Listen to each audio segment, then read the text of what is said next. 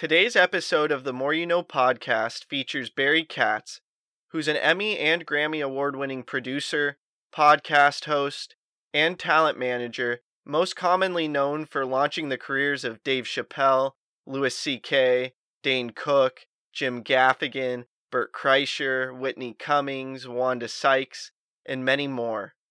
Enjoy this episode.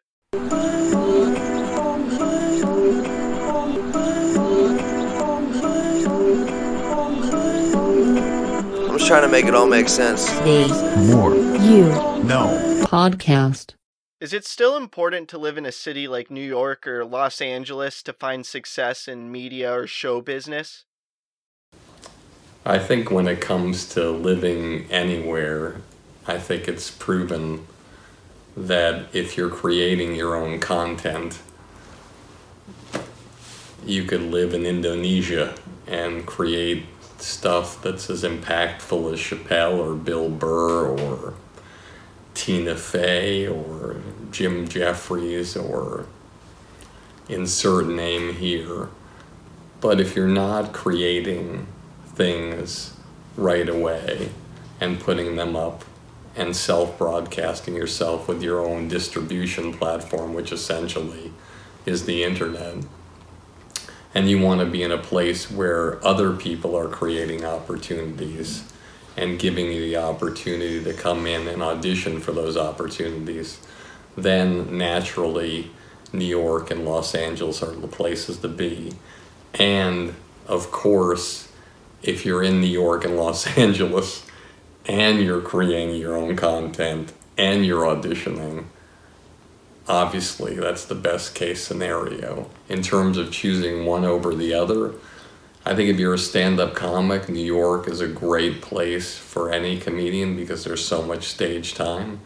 And in Los Angeles, there's not as much stage time. So if you can get on 7 times a week in New York or 1 time in LA, well, who's going to be 7 times better as a comedian? It's obviously going to be the person who goes on more. But if you're focusing on being a film and television actor or have some place in front of the camera, there's a lot more opportunity in Los Angeles. If you want to be a Broadway actor and somebody who's really, really doing great things in the theater, obviously New York might be a better place. So you just have to figure out where you are in your career, what you're doing, what you want to be doing, how you want to be doing it. But I think it's been proven out. You can just look back to the South Park guys, Matt and Trey. They created a animated Christmas card. And they gave it to friends that they had lower level in the industry, and they passed it around, and Comedy Central bought it, and they ended up making a series that's gone several years and made millions and millions of dollars. And yes, they were not in Peoria, Illinois or Melbourne, Australia, but I think everybody will agree who's watching this, if they did create that and they were living in Jacksonville, Florida, but they submitted it to lower level executives all over via email, I would have to believe that they would still be noticed and they would have still been flown out and they would have still gotten a deal and become what they are today. Can you please explain the fallacy that is overnight sensations? I think it's important to understand, whatever business you're in, that everything has happened. So there's a person who was working in the tobacco fields that wins the lottery and is financially set for the rest of their lives. When I was on the Boston University swim team, there was a guy who never worked and practiced, never did anything. The guy won every race. You know, other people worked much harder than he did. They didn't win every race. Some people worked as hard as he did. Some people worked 1,000 times harder. I don't want to say that he worked hard, but you know what I'm saying? And there's all different results. Anything can happen and will happen. So are there overnight successes? Yes, there are. And are there as many as people think they are? Like, is Tiffany Haddish an overnight sensation? No. She's been doing it for 20 years. So normally every single comedian who's been the lead of a sitcom that's gone to syndication has been doing comedy at least 10 years. There's only one comedian or comedians I know of that went to syndication, and that was the Wayans Brothers show, and I think they did stand up a little bit, but they hadn't been doing it for 10 years. So normally it takes time. You got to put the time in, but there's no measure of how things happen or when they happen. We can look at movies that mirror the truth, like Matthew McConaughey's first movie, A Time to Kill. Well, did he deserve that role? I mean, there were many other actors that have been doing great work in film and television for years. But he got the gig, and it broke him as a star, and he was wonderful. Was there another actor out there that might have been able to do a better job? Maybe. But, you know, he got a shot. That's the way things happen in this crazy world. Dane Cook worked for, I think, 15 years. And I remember him getting turned down by so many different people. And then when he started getting involved in the internet, he said to me, he said, listen, I'm going to create a noise that's so loud, Hollywood will have to listen. And he did. So I hope that answers your question. There's always going to be situations where people break through and they haven't been doing it that long, and they do amazing things. Look, Whitney Cummings, I believe, was doing stand-up comedy about 6 or 7 years before she got 3 television shows going in 1 year. Unprecedented. But, you know, Ellen had been doing comedy for many, many, many years and got something going. So you always have to know that there's no time limit. Anything can happen. And instead of worrying about whether somebody's an overnight sensation or they're not, I think everybody has to worry about creating great, extraordinary work. And if you do that over and over again, your time frame from when people notice moves up tremendously. In your opinion, what makes someone a star? Well, my opinion might be different than other people's opinions, but to me, one of the things that's, I think, most important is that you have a connection to the people watching you. It's like magnetism. Normally, it's best to be huggable and lovable, but let's face it, you know, Dennis Leary did Rescue Me for 4 or 5 years, and he certainly wasn't huggable and lovable, and neither was Bryan Cranston, you know, but there was something about these flawed characters that made you want to watch, and you were drawn to them. I don't think Dexter was huggable and lovable. I don't even think Nurse Jackie was huggable and lovable. But there's that charisma and magnetism, and when they connect through film and television, there's this fascinating thing. It's like if you've ever seen the old Commedia dell'arte, I hope I pronounced that properly, where hundreds of years ago they put on the masks and they just have the eyes and the mouth. And the acting was so powerful a lot of times without speaking, because the eyes and the mouth and how they played out the emotion of what's happening. The same with stand-up. It's always a situation where you have to connect with something that somebody's saying. Now, is Bill Maher as huggable and lovable as Louis Anderson? No. Is Jim Jeffries as huggable and lovable as Chappelle? No.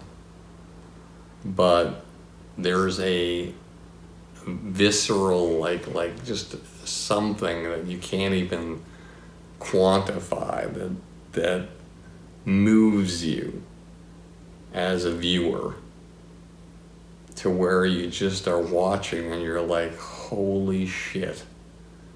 I can't believe what I'm feeling when I see this person.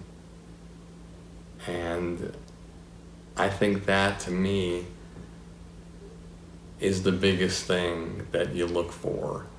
Because if you can have that kind of connection, that means your whatever performance you're doing in a play or in a film and TV project or a web series or even your stand-up, even if you're a magician, you know, it's that thing where you connect with people and they go, holy shit, I'm going to tell people about this. I'm going to bring people back to see this movie. I'm going to tell them about this TV show and to stream it and watch it over and over again. I have two sons, 14 and 15. You know, one of my sons has watched every episode of The Office, every episode of The Simpsons, every episode of Family Guy. That's a lot of episodes. Now, either I'm a bad father or my son has connected and resonated with something really special. The writing, the performances, to where he can't stop. It's like an addiction. So if you as an artist can create the heroin to inject into your audience, then they will stay with you until they figure out a way to detox off of you.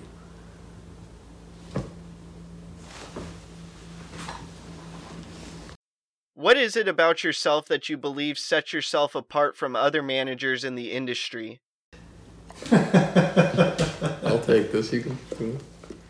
What sets me apart from other people in the industry is that I'm doing an interview with my dog Lila licking my face. And clearly, I don't care about it. No.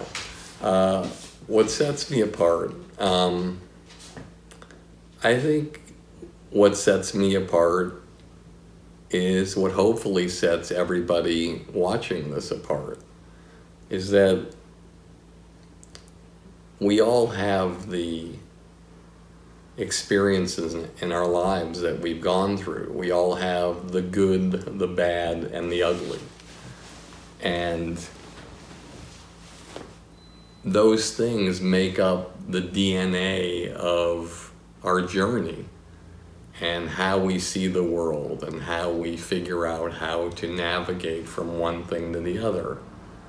We all have our strengths and we all have our weaknesses. And, you know, one of my strengths has always been that I can generally tell if somebody's going to make it. And with my skill set and theirs, if we work together the right way and no one complicates winning, we're going to do great things. And so I've been fortunate that I've represented probably over 20 artists that everybody knows as household names who have made millions and millions and millions of dollars, who started in a studio apartment when I met them.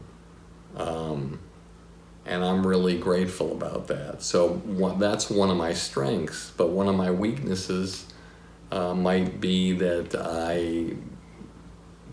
there might be something that I'm not as great at. Who knows, maybe one of my strengths isn't judging whether somebody's web series might be the strongest, or whether their screenplay is going to be the best that it can be. I'm not saying that's not my strengths, but what I'm saying is that I think the thing that defines me more than anything else, if people were to ask about my positive qualities, we don't want to go into my negative qualities because we'll run out of video bandwidth here, but I've always been able to evaluate who I believe could get to the next level, and then if I did get involved in their careers, the evidence will show that many, many, many, many times things have gone extraordinarily well through my persistence, my passion, and my perseverance. What is your best piece of negotiation advice? The best piece of negotiation advice is going to seem so simple, and it's the word no. The problem is that a lot of artists don't give me the license to use the word no. But the greatest negotiations I've ever had is an artist that comes to me and says, I just want to let you know, I don't really give a shit if I do this project or not, so if it goes away, I just want to let you know that there's no hard feelings, I don't care, and that was my dog, sorry. I don't care, and I'll just move on. And they actually are believable when they say it and they mean it. So in other words, that if it does happen and the deal is extraordinary, they're fine. If it doesn't happen and the deal is shit, they're fine. So if you have that going for you, you're going to score as a negotiator, because you can keep asking for the world over and over again. You can keep coming back and coming back until they finally say, listen, take it or leave it. And then you can go to your artist and say, do you want this deal or not? And they can say no, and you can just go back to them and say, it's a pass. And that drives them crazy. And then they'll come back to you again and say, what about if we do this? And you'll always get the best deal possible if you have the ability and the power to say no. There's 3 kinds of deals out there, okay? There's the deal when the person you're negotiating against hangs up the phone after the deal is closed and they're like, yes, we really fucked Barry on that one. And there's the deal when we hang up the phone and I go, yes, I really got over on them. I got the best deal possible for my client. That was incredible. And then there's the deal where we both hang up the phone and we're like, that was fair. If you want the deal where I'm getting off the phone going, yes, then as an artist, you have to tell me to say no. Can you please share something about the behind the scenes of the comedy world that most people are unaware of? I think one of the things that most people are unaware of in the comedy scene is the fact that how incredibly competitive it is for people to move forward and get to the next level. There's so few spots in stand-up in LA that some of the greatest comedians that you can think of can't even get spots in certain places because there's just not enough time to go around. So, and then when you are starting, a place like the Comedy Store will have like 30 comedians going up on a Monday doing 3 minutes. How do you break through doing 3 minutes with 30 other people and the comedy booker is there watching you? You have to blow people the fuck away in 3 minutes. 3 minutes. And then you have 29 other people trying to blow them away. And so, yes, behind the scenes, I think people are friendly. They're kind. I think they genuinely want to see people do well. But I can guarantee you that if all 30 of those people are drowning in the ocean and only one can be saved, well, every single one of them is going to try to save themselves. Every single one of them is going to try to get to shore, get to safety, get to where people can see them again.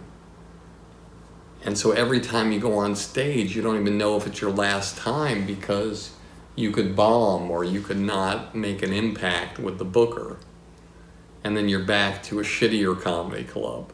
And to try to get back into a place that you got out of, or that you got tossed out of, or that you got weeded out of, is next to impossible. So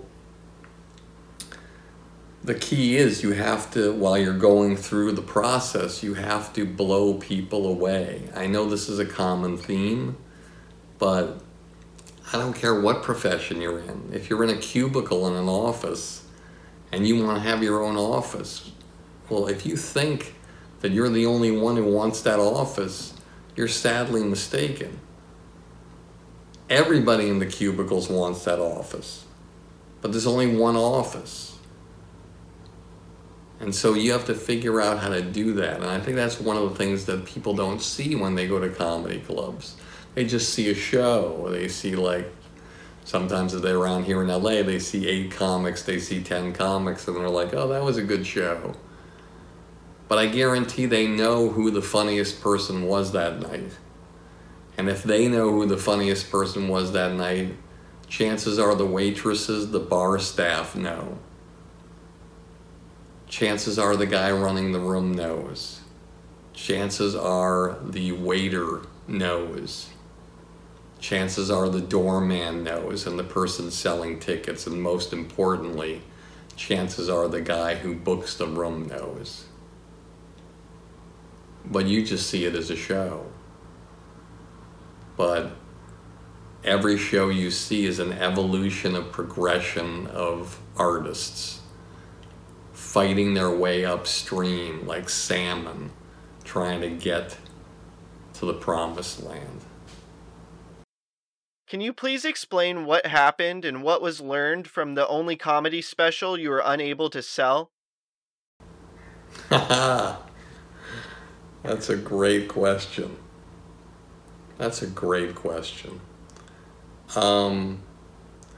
Yeah, I've produced, I believe, 37 comedy specials, or 38, and I've sold 37 of them to networks.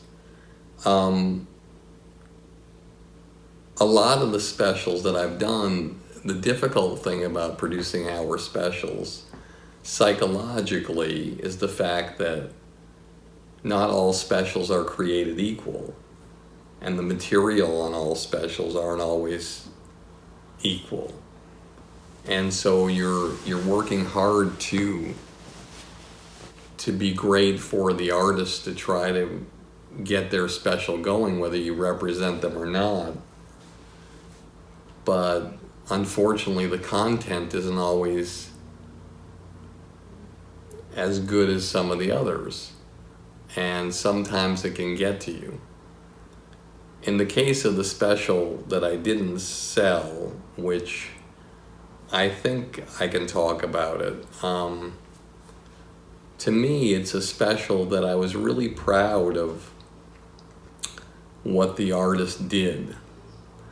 A great comedian who probably doesn't get as much due as a stand-up comedian because he spent more time as a writer on shows like Blackish or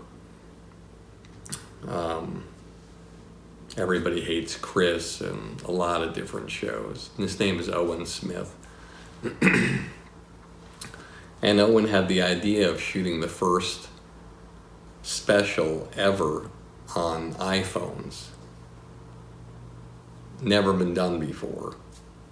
And I was working with him and we put it together, and he did most all the heavy lifting because it was his concept and idea.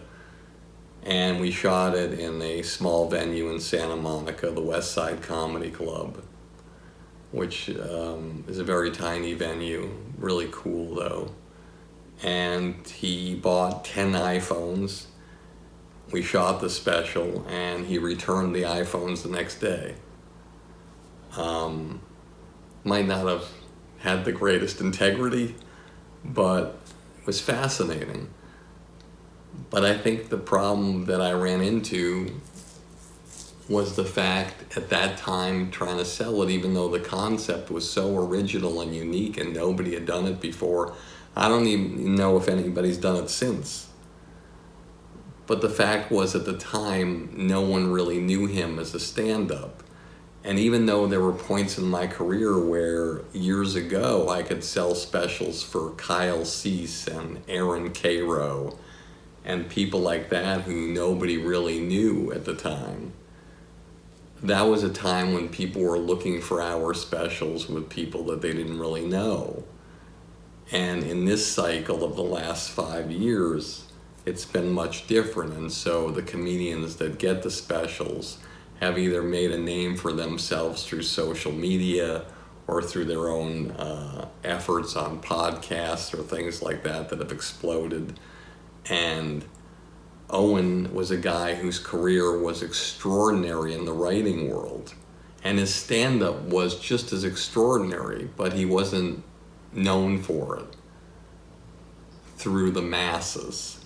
He didn't have a huge social media presence. So I think that was difficult to swallow for me because the concept was more original than any special that I've ever done in my life. Maybe except for Dane Cook in the Round at Madison Square Garden or Boston Garden, where nobody had done a special in the Round, I think, since maybe George Carlin, 25 years ago. And certainly no one had done one in a 19,000 seat venue. But with a 19,000 seat venue with 18 cameras. But I think Owen's special bothered me because it was so original, so unique, so special. But because of where he was at that point in his career, it didn't get the due that some of the other specials I sold did. And I can honestly say that special is a great special. The material's extraordinary. He's great. And it's done uniquely and originally. And there's many specials that I did as I look back that were not as well done as that one that sold. So I think that's probably something that I'll have to live with as long as I am in this business, which probably after this interview, I'll be out of the business. But I'm grateful that you had me, and thank you so much. It was an honor doing this.